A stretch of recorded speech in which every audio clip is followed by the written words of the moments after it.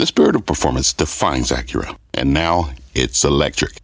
Introducing the all-electric ZDX, Acura's most powerful SUV yet. While what powers their cars may change, the energy that makes Acura never will. Crafted using the same formula that brought them electrified supercars and multiple IMSA championships, the ZDX has track-tested performance that packs an energy all its own. With a premium Bang & Olufsen sound system and up to 313-mile range on a single charge, and a Type S variant with an estimated 500 horsepower, the ZDX is everything they said electric could never be. It was built with the driver in mind, just like Acura's been doing since the beginning. We could talk all day, but the only way to experience this electric performance is to drive it yourself. Unlock the energy and order yours at Acura.com. It's Jim Cramer here. You're listening to the opening bell of CNBC's Squawk on the Street. Don't miss a minute of the action. Good morning. Welcome to Squawk on the Street. I'm Scott Wapner with Morgan, Brennan, and Mike Santoli. We are live from the New York Stock Exchange today. Carl, Jim, and David have the morning off. Let's take a look at how futures are set up today. And you do have, well, a mixed picture across the board, but the S&P is only 1/3 of 1% away from its best gain since 1997. Nasdaq's been up 11 of the past 12 days, so we'll see what the second to last trading day of the year has in store for us. Our roadmap today starts with the record-breaking year for stocks. The S&P within striking distance of its best yearly gain since 97. Plus, Tesla's China play, the automaker rolling out its first China-made Model 3 sedans from its new Shanghai factory, with deliveries set to ramp up next month. And Disney dominance raking in 40% of the U.S. box office in 2019. We begin, though, with the year-end rally and the record run for stocks. Mike, it's been quite a year, and we go into 2020 seemingly with a lot of momentum. Yes, been a very, kind of orderly, low-drama rally in December. I mean, a lot of folks said we may maybe set up for some kind of a pullback. I do think we keep having to remind people it's been a great year. Obviously, successive record highs for much of the year, but we started in a deep hole. And I think that that's important, not to sort of downplay what a strong performance stocks have had this year, but to point out that they're not necessarily all that far out on a limb because they're up 30% on a 12-month basis, because they're up about 11% from 15 months ago, right? So I do think that the broader trend is pretty important to keep in mind. And obviously, implicitly, the market's suggesting a lot's going to go right next year. And that's going to be, the test as we get into the first quarter. Nice broad melt up as well. Yeah. It's interesting. We've had, obviously, Santa Claus rally underway right now, coming into the final two trading days of the year. Not necessarily a lot of volume or a lot of volatility within equities, but where you actually have seen some volatility this month has been currencies. The dollar index in particular, I bet you have some thoughts on this. Yeah, Mike. The dollar's obviously swinging back and forth. And it's generally rolled over a little bit. So it's in one of the softest, if you look at the U.S. dollar index, softest levels since, let's say, May, I think. So you go back several months. And it's interesting because there is kind of a call for 2020. People are suggesting that's going to perhaps continue, or at least the dollar is not going to go back toward new highs. That would probably fit with this general kind of global cyclical improvement theme. And the idea that, risk assets can be okay. Good backdrop for stocks. So I can't remember a period where you have stocks doing so well, continuing to set new records with such uncertainty about where earnings are going to go. Normally, earnings have fallen into place, or at least you're pretty confident they're going to. Now it's kind of like, who knows what's going to happen? What are earnings going to be in the coming year? I think that in general, you can say, first of all, this year, earnings held at record levels. That's the way to think about it, right? They more or less flat at record levels. And so slight incremental growth from there is probably what is built into the market. Now, I think where the credit markets are priced, where bond yields are, it's probably supporting relatively high valuations on those earnings.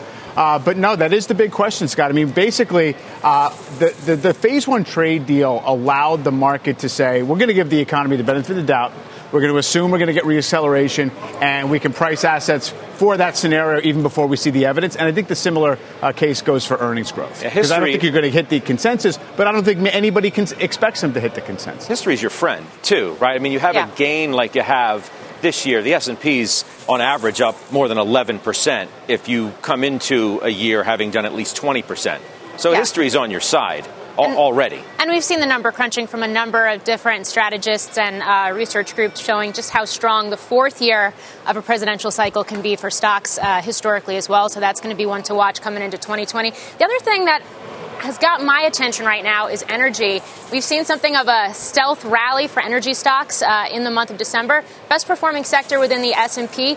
We had the U.S. carrying out precision defensive strikes in Iraq and Syria against Iranian-backed militia over the weekend. We did not see crude move on that. So we have seen this rally within stocks. But in general, yes, crude prices are up double digits for the year. But when you step back and you look at what 2019 has meant, I mean, sanctions, supply cuts, attacks in Saudi Arabia, tanker seized, lots of geopolitical events, and yet you haven't seen a major spike in crude, and I think that's going to be one to watch. Plus, you have that International Maritime Organization anti-pollution mandate, which is going to have, we talk about trade flows, it's going to have a big effect on the cost of goods that are moving around to the ocean next year. You're going to have people start talking as well, Mike, about whether they're concerned about the melt-up going too fast. I think that's where we are tactically. So I do think short-term you can look at a variety of sentiment indicators and sort of trader positioning indicators. There's one that I have here from Ned Davis Research, a sort of composite of trading sentiment indicators, and it's pretty much up to where it was in early January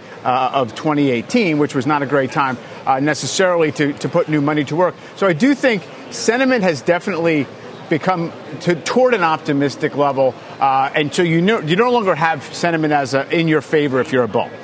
So in August, you had people very despondent, and you had more or less more anxiety than you would expect, given how modest the pullback was. That was the basis for this 14% rally since the August lows. I do think, keep in mind, when stocks are at new highs, you should expect people to actually think stocks are a good thing to invest in. So it's not an outright sell signal, but January has seen some shakeouts.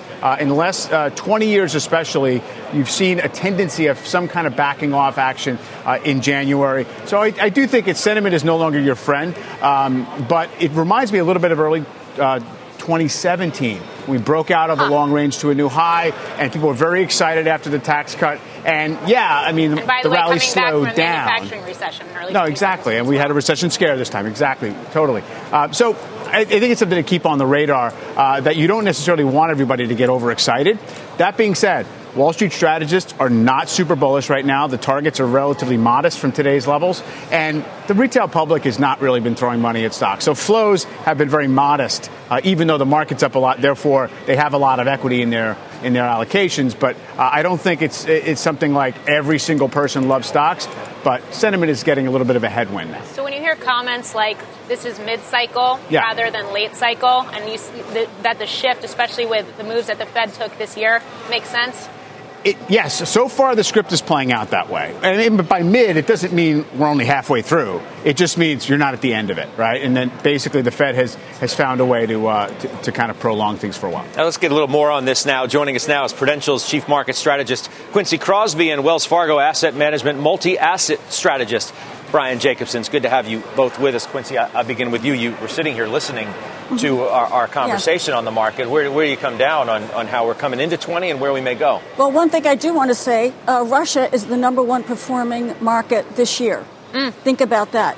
Energy and a central bank that lowered rates. So we have a central bank globally that have been lowering rates. That's helped. We don't expect them to raise rates next year. We expect actually Fed funds futures is showing a rate cut next year. However, we're going to see bouts of profit taking. There's no doubt about it. The market is at 19 times forward earnings. Something is going to come along. It could come up with a number of scenarios. There'll be profit taking. However, I think that'll put more money to work. One of the things that fueled this market, this rally, was cash. We always look at how much cash was on the sidelines. It came in. Where's the cash going to come from for the next move up in January? I think you're going to see selling in certain sectors, moving into other sectors. We would be hedging a bit. You see utilities down. You see REITs down. Treasuries. Those are the ones that will probably be attractive if you can't go options, if you can't, buy puts. You'll start seeing money going into those to hedge your portfolio. There will be profit taking. There's no doubt in my mind. You know why? There always is. Yeah, come the turn of the year. Yeah. Brian, Morgan, in the crux of our conversation a few minutes ago, mentioned those who think we're in, mid-cycle versus late cycle. That's you. She was talking squarely about you.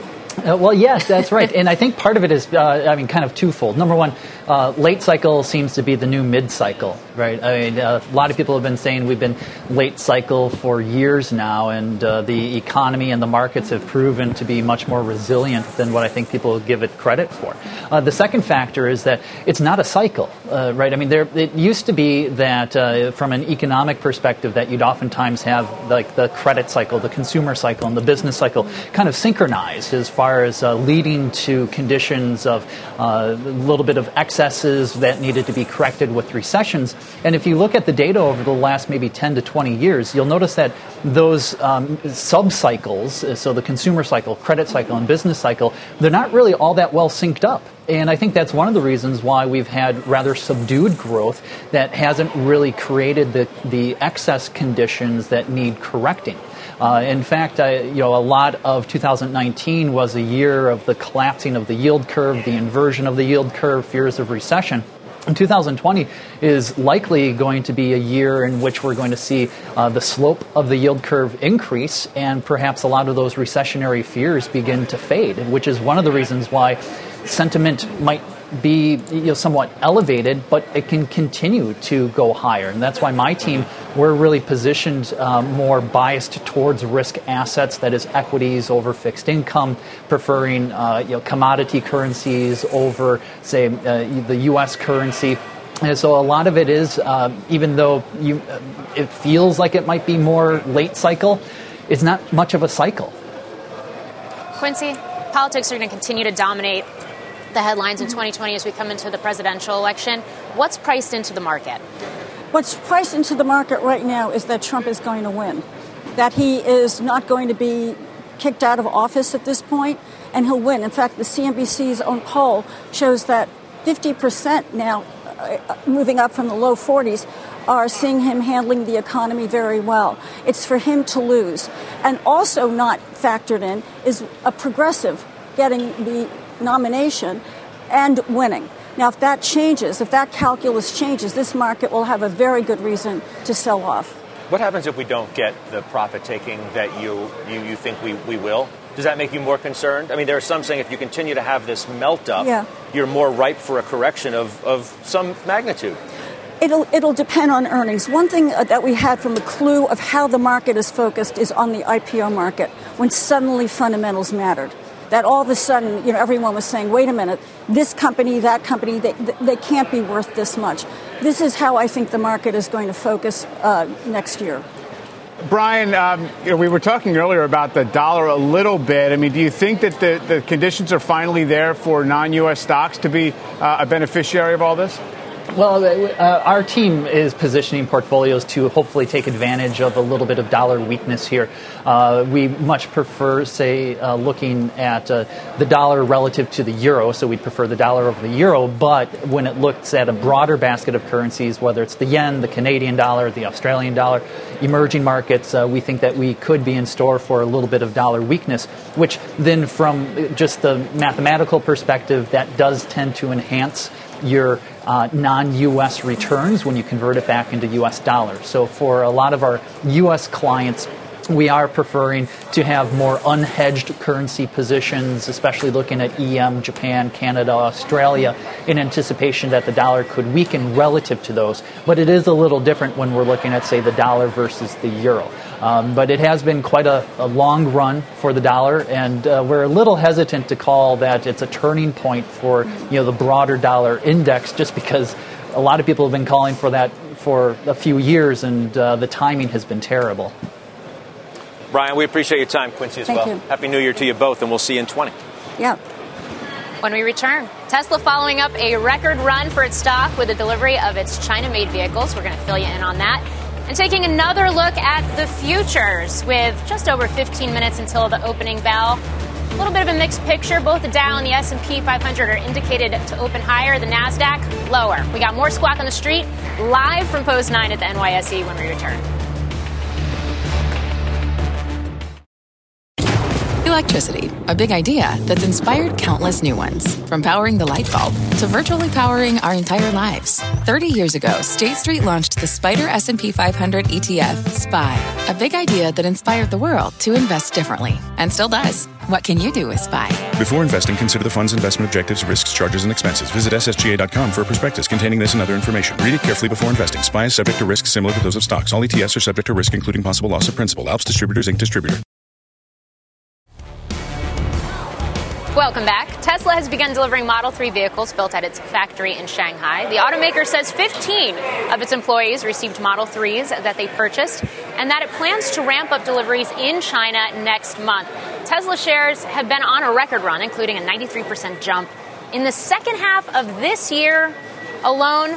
Guys, two things that get my attention about this. The first is the fact that this is a wholly owned factory by Tesla. So that's kind of key in the sense that Tesla is very much valued and sort of seen by many as more of a tech stock than an auto manufacturer. The fact that it could basically hang on to its technology, its IP, and operate like that in a market like China, key to the company. And also, I think, really speaks to the fact that this is a market that's already starting to make these moves to open up to more foreign investment. That stock move gets your attention as well, you think? I mean, up 80% in 3 months? Yeah, it's turned into, kind of people got too bearish and it was a short squeeze and now it's pure momentum. Yeah. And I think that the fact that the story is now China says so much because this stock needs to feed off of the eternal tomorrow. It can't be about how many Model 3s we sell in this quarter versus last quarter, because that's not going to sustain a $68 billion market value when you have this size of an actual business.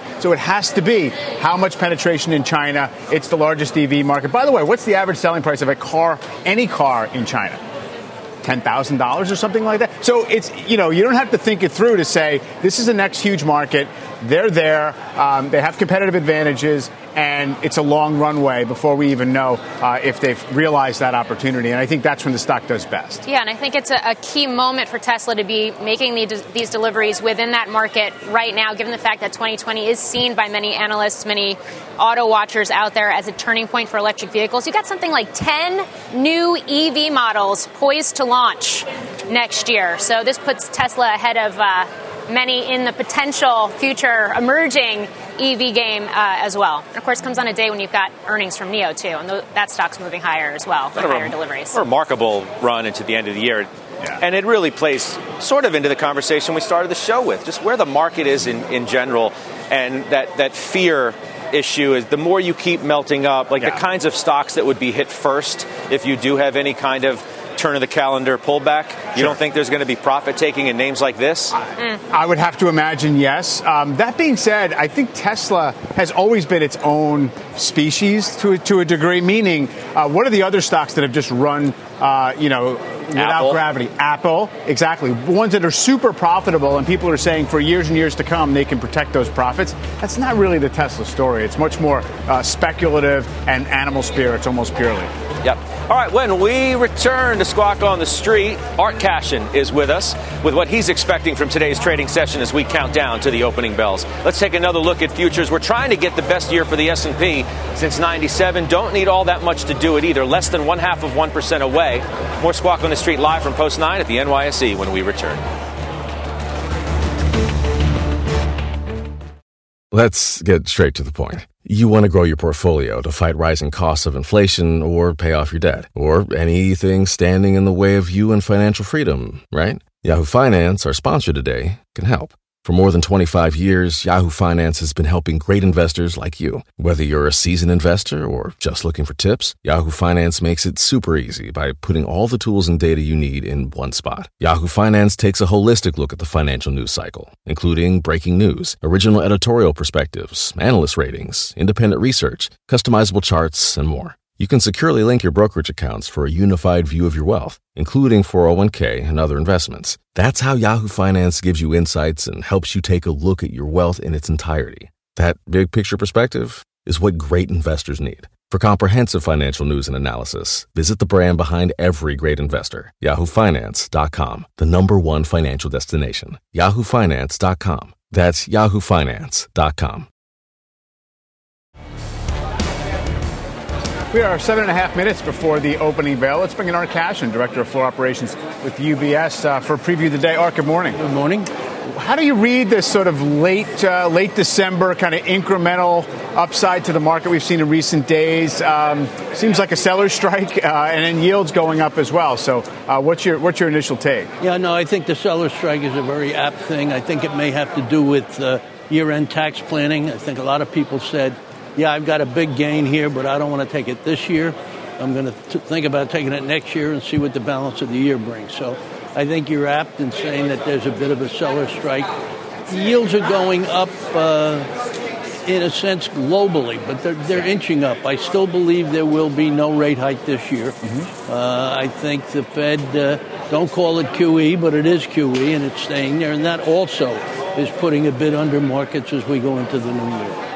No rate hike in 2020, and that's generally a well-accepted thing because the economy performs as the Fed thinks, or what's the takeaway on that? Well, I think if you talk to the media pundits, they think toward year-end you actually might see a hike. But the markets themselves and the people trading the futures don't seem to believe it. I think the Fed learned its lesson well when it surprised the markets and disappointed them. And so I think they will be very, very careful about what they do. And as I said before, when they were so surprised at the repo explosion, and they still claim they haven't figured it out, and that is truly disturbing because that means that there are forces out there in the market that the top cop doesn't understand. And so they've added more reserves to keep the market very liquid, and that has the effect of putting in more QE than when you were doing QE. What if there's a rate hike that's not of the Fed's making? What happens if rates just continue to go up?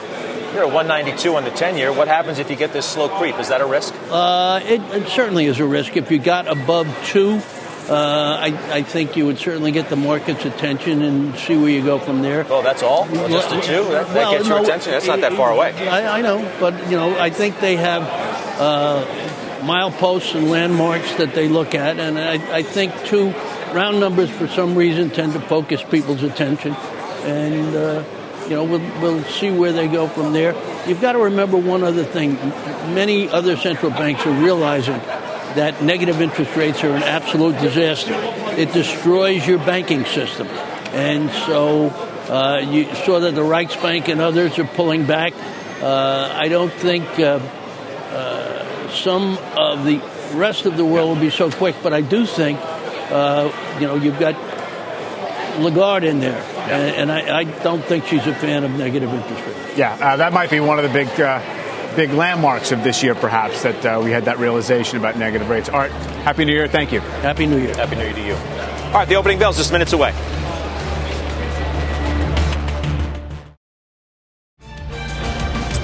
You're watching CNBC Squawk on the Street, live from the financial capital of the world, where the opening bell is set to ring in just about 1 minute.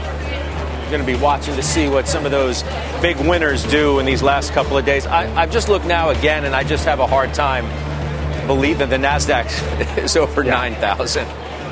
I mean, technology's been such a huge winner, but that's such a standout number. 9,000. It's a tremendously weighted in Apple and Microsoft right now. Both of those stocks essentially stretching to new highs successively, tremendous years. And then semiconductors, right? So that's basically all of the NASDAQ in terms of the real drivers. Obviously, biotech has also come around as well. Software, what a big year for some software names. The real question is whether you're going to have a sector re-rotation. A lot of times it's just temporary in January, or if for the full year, we're going to have to find maybe more cyclical sectors to take things higher if it's going to happen. Yeah. You hear the applause starting to go. You are watching the opening bells, which are going to start ringing in about 10 seconds or so. Couple trading days left. We'll see what happens today. You got it here at the New York Stock Exchange, the big board, the Best Friends Animal Society, a national animal welfare organization, and at the NASDAQ, Molecular Data, a chemical e-commerce platform in China. All right, so we'll see what happens. We're trying to get the best gain in the S&P since 1997. 29.6% is the gain that you need. You're at 29.3. ish. Your total return for this year with dividends already well over 30%. The difference, again, I mentioned about the whole calendar effect, and we started off so low. In 1997, you were starting at an all-time high at the end of 96. In 2013, where you had approximately the same game right now, you were a few percent below an all-time high, and then got to a high in the spring of that year. So I do think that it's definitely notable. You got a 30% up year, but a lot of the setup was such that it amplified that view. To me, it's almost more interesting that it's been a year of two parts. You had defensive stock leadership, a lot of not just defensive, but quality growth, proxies, traditional growth type like names working for the first 2/3 roughly of the year. And then once we got past that sort of recession scare, the Fed was kind of okay with 3 rate cuts and going on hold. Then it became a cyclical revival and financials doing things, but also not really causing a huge sell-off in the defensive. So it was kind of the everything rally by the end of the year. Yeah. Good way of putting it, the everything rally, because literally everything did rally. I mean, whether it was gold or bonds or, stocks, it was that kind of year. Barron's is one of those making big predictions for the year ahead, and it's a big cap world, right? For them, Viacom, CBS, they just completed their deal, Apple, Netflix, Coca-Cola. What does that tell you about the kinds of stocks that may work in the year ahead?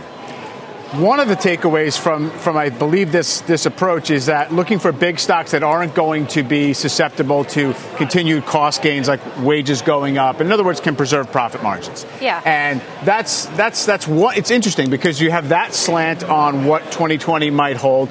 And the other one says, hey, small caps have just kind of broken out. Maybe that's going to work. And that does not fit at all with this idea that it's all about kind of defensible profit margins because those companies basically are much more, swinging with the cycle. So I don't think necessarily you can say right now which approach is going to take it. Yeah, I also think it's key. We've seen some margin pressure this year. We can talk about the effect that the trade war and tariffs have had on companies' bottom lines.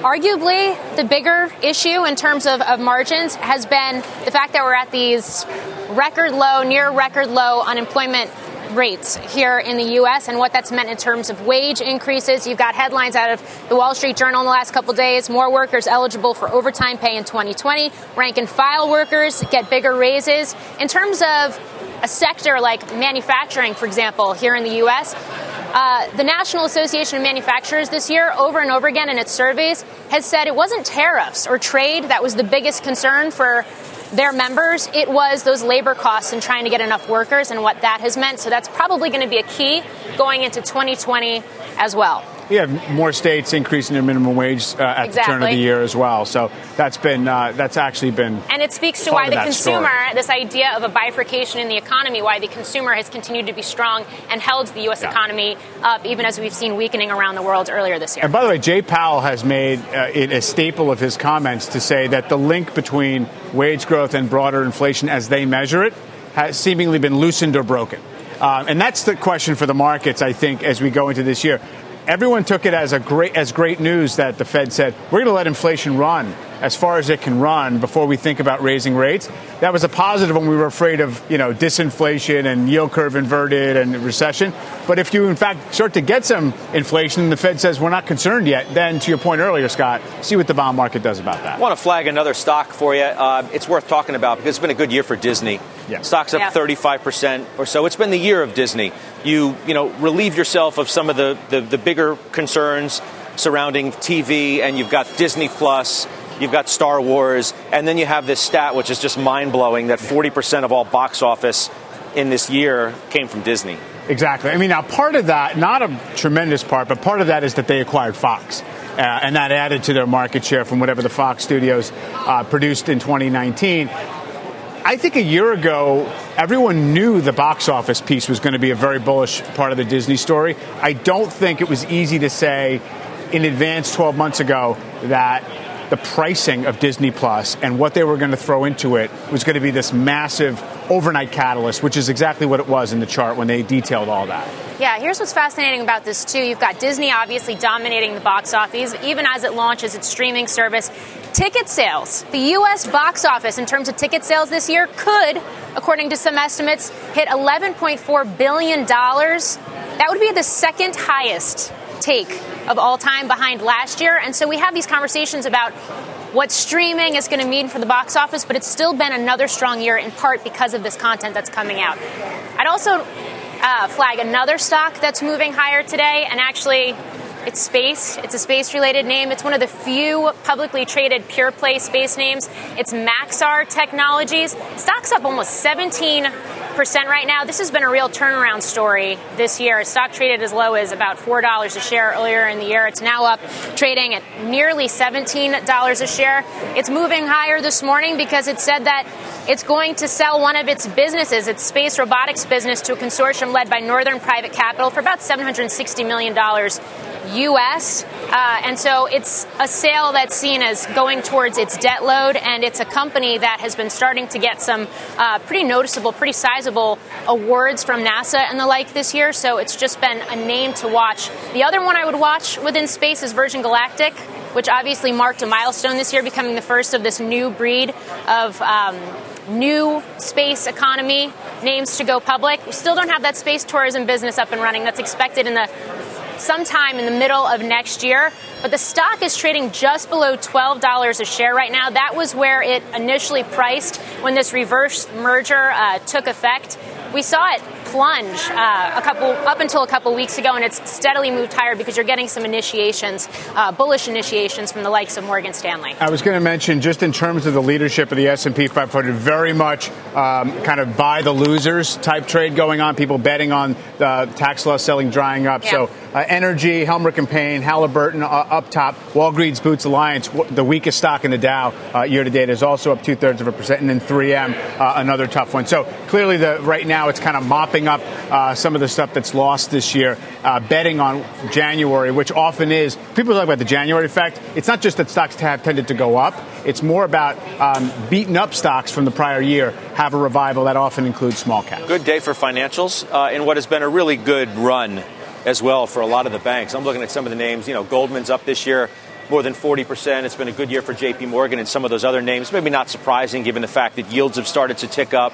There's a better feeling about the global economy. Yeah. Maybe it's troughed. You get a little bit better growth. You get rates higher. Yeah, Fed stock cutting rates. That was actually your kind of green light to a degree, and then the yield curve going positive. And, I mean, they were always kind of acclaimed as cheap, and they were cheap, but only if, in fact, you weren't at the end of an expansion. If you were going to have to worry about, recessionary type conditions and credit costs going up, then cheapness turns into a value trap. That didn't happen, and now they got, in a kind of unified way, revalued higher. So see how if it can continue at this point. Because the yield curve, by the way, has gone positive, but it's still relatively narrow in a positive slope. It's an important group. It's not as big as it once was. Other sectors have eclipsed it by large margins in terms of the S&P, but nonetheless, it's still an important group in terms of sentiment, where we are globally from an economic standpoint, and where the prospects are for those stocks. And for a way of flagging whether, in fact, there's financial stress or systemic risks out there, and the market's saying really not. If you look at where corporate bonds are trading and the way financial stocks have traded, it's not really telling you have to worry at this point about anything toxic making its way through the system. I'm looking at energy, too. Morgan mentioned energy earlier, and, the fact that, so much has had a good year. Commodities and gold and the like, and oil has done really well. And what energy stocks themselves have in store for the year, if it's going to be a true value comeback or continuation. I mean, they've already really, value stocks have had a nice comeback, whether it's a continuation of that and whether energy plays a big role. Yeah, I think this is going to be a key question. I mean, energy, as I mentioned earlier, it's the best performing sector for the month of December so far. You could peg that back to this whole idea of a reflation trade, the hopes that we get this phase one U.S.-China trade deal put on, it's on paper, but actually signed and made official in the coming days. So it's going to be key to watch. Also, you've seen the rig count here in the U.S. come down. So what does that mean for production in 2020? And what does that mean at a time where debt is increasingly coming into focus, at least from public market investors where the U.S. shale producers are concerned? Looking at some of the majors, though, right? Exxon and Chevron haven't done anything. No, they haven't. And they're not really held names. They have very little leverage to the actual commodity price or really global growth that much. They're kind of, I always joke, refine oil into dividends.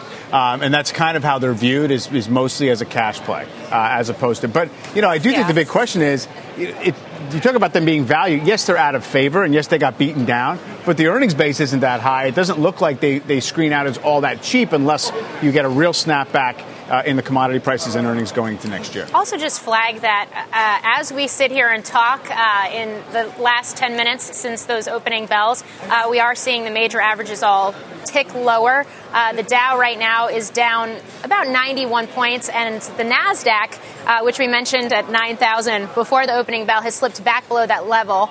It looks like it's at 89.57 right now. So, mind you, I realize we're still holiday week here. Oh, yeah. Some low volumes, but we are seeing the averages move lower. And the NASDAQ's entitled, right? I mean, it's up 11 of 12 sessions. Maybe it just did the 100-yard dash. It felt needs like a little Thursday bit of a break. Friday. It felt like Thursday and Friday. If you really needed to be invested by the end of the year, you tried to get it done. And so maybe you're just getting a little bit of a spillback from that because everybody sees the same numbers about how, we've had a great run. The market looks a little bit stretched. Sentiment is getting a little bit toppy. And so maybe front-running a potential January setback. How about this notion that if you do have a good year in 2020, it's going to be top-heavy?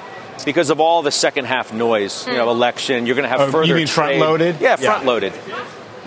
What you make, you better make between January and say the start of the summer. I think that's very plausible. It also feels very consensus-y, so I don't know what that means. Because the technicals of the market show the trend is still higher. So I don't know if that means that we've already front-loaded a bunch of it. But if you look at the way that the options market has been pricing potential volatility moments next year, it has been concentrated around March and then around the election. March is Super Tuesday, and then the election, obviously. So who knows if that means everyone already assumes it's going to happen and it won't, or we have to be on guard for that. All right. Bob Pisani's watching all of it. Has more on what's moving this morning. Hey, Bob.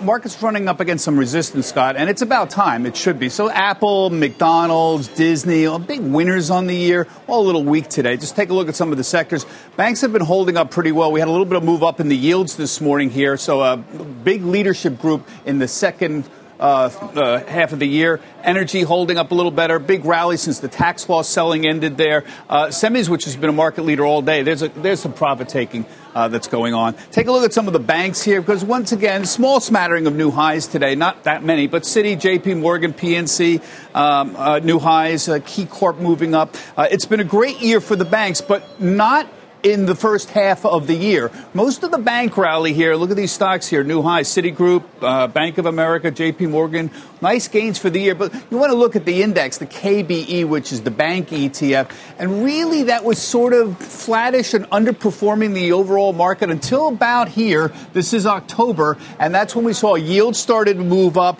number one, and the Fed announced these new liquidity measures. I know it's, okay, not QE, don't call it that, but October 11th, and that was right there. And there you can see the bank stocks started coming over, finally breaking out of that technical pattern, the top there that we saw throughout the year. So bear in mind, the banks did really well, essentially, in the fourth quarter. As far as where we're going now, let's just call it a classic Santa Claus rally. I think that's a fair way to characterize what's going on. We've got a quiet, low liquidity market. That means low volume. This is traditionally what goes on here. We're leveraging the existing uptrend that has been out there for the last couple of months. The good news is we've got a hopeful macro backdrop. What does that mean? It means no recession in the United States. The consumer is strong, and there's some hope for a global bottoming in the economy. That's a little bit murky, and that's a bit of a problem, and maybe in the near future. The bad news is we're way, way overbought here. If you take a look at, I look at relative strength indicators on a 2-week basis. This just indicates how difficult or easy it is for the markets to move forward. When you're over 70, you're overbought. When you're close to 80, you're way overbought. This is at the highest levels in 2 years now, the S&P 500 at 78. What this means is it's very difficult on a historical basis for the market to push forward with the same moves it's been seeing in the last several weeks. That means we're meeting resistance, which is exactly what we're happening here. Healthcare. China's been on a rally as well on the trade talks overall. So the one issue out here is this global bottoming story. It's difficult to call. It's a little bit murky. We saw on Friday Japan retail sales and industrial production kind of disappointed. Some of the South Korean numbers over the weekend also were a little disappointing. So this global bottoming story is a little bit iffy right now.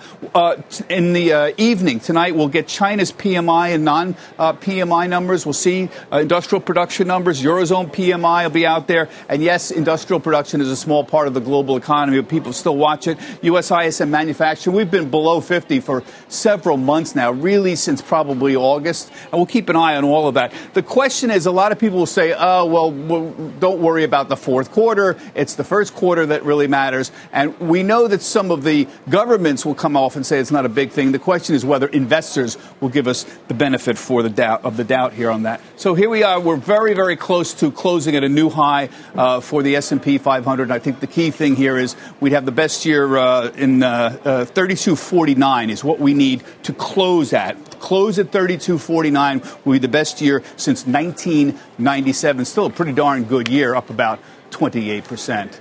Morgan, back to you. Bob, thank you. It might be a holiday week, but no shortage of potentially market-moving data this week. For more on today's movers, though, let's get over to Frank Holland at the NASDAQ. Frank. Hey there, Morgan. The NASDAQ starting today off in the red, even falling back below 9,000 after breaking an 11-day win streak on Friday.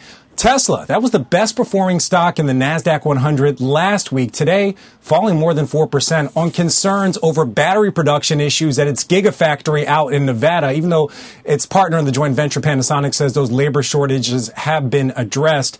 Now over to FANG stocks. Tough day for FANG stocks with the exception of Amazon. Amazon up about 0.5% so far today. And now looking over to healthcare and also biotech stocks, a big reversal for them. They started off pretty strong. Now Walgreens Boots Alliance, the only one still in the green, only up fractionally. The NASDAQ off to a tough start after a very strong December, up about 4% for the month. Morgan, back over to you. Frank Holland, thank you. When we return, the 2020 playbook on the defense sector, as we wrap up what has been quite an eventful year for the group. As we head to break, take a look at the movement in treasuries this morning as well.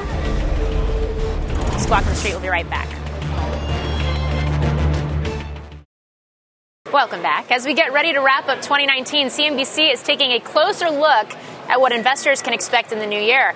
It is time now for the 2020 playbook on the defense sector. 2019 was defined by more military modernization, more mergers, and more tech talk, as cloud took center stage and Google faced AI blowback. 2020 will be the year those technologies are adopted and the year the militaries might officially extend to the final frontier.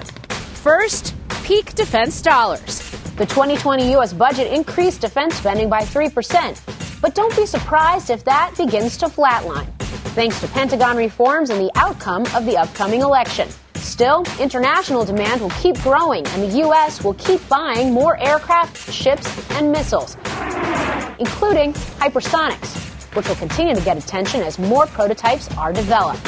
Second, Space Force launches. The sixth military branch goes from science fiction to reality. Under the Air Force umbrella, the first new service in over 70 years will receive just a tiny fraction of the budget, with recruitment efforts, headquarters, and collaboration with a reinstated Space Command on the manifest. And third, consolidation continues. Or deal-making, at least. Expect United Technologies and Raytheon to sell some businesses to get their deal approved. L3Harris may shed some assets post-merger. And speculation will continue about prospective takeover targets Textron and Aerojet Rocketdyne. So, of course, 2019 was another strong year for defense stocks, even with all the issues, all the pain being borne out by Boeing, which is a top holding for many of the aerospace and defense ETFs. The ITA is up 29% year-to-date, so it's basically in line with the S&P. The XAR, the Spider S&P Aerospace and Defense ETF, though, is up 39%. The expectation from analysts is that we're going to continue to see these names run at least into next year because the earnings growth potential is really there. It'll be interesting because they're also defensive in addition to being, exposed to the defense industry, meaning within industrials, they obviously are a little bit less exposed to the global cycle, and see if perhaps the preference goes to other types of industrials. And then, of course, as you mentioned, it always becomes kind of a campaign story, whether properly or not, they trade on presidential election odds. That's exactly where I was going with this, because even though they might not be as affected, they might be more insulated by global macro developments, things like trade talks, et cetera. They're much more insulated from that. But the presidential election is going to be one to watch. That said, the fiscal 2021 budget proposal, we're expecting that in February at the earliest. And if we get that before the end of next year, before the presidential election, that could mean more defense spending into the following year, despite who wins. You've been listening to the opening bell on CNBC's Squawk on the Street. From their innovative practice facility to unmatched views from the fairway, the PGA of America is helping lower scores and elevate fan experiences with 5G solutions from T-Mobile for Business. Together, we're using AI-powered analytics to expand coaching tools and bringing fans closer to the pros with 5G connected cameras. This is game-changing innovation. This is the PGA of America with T-Mobile for Business. Take your business further at T-Mobile.com/now.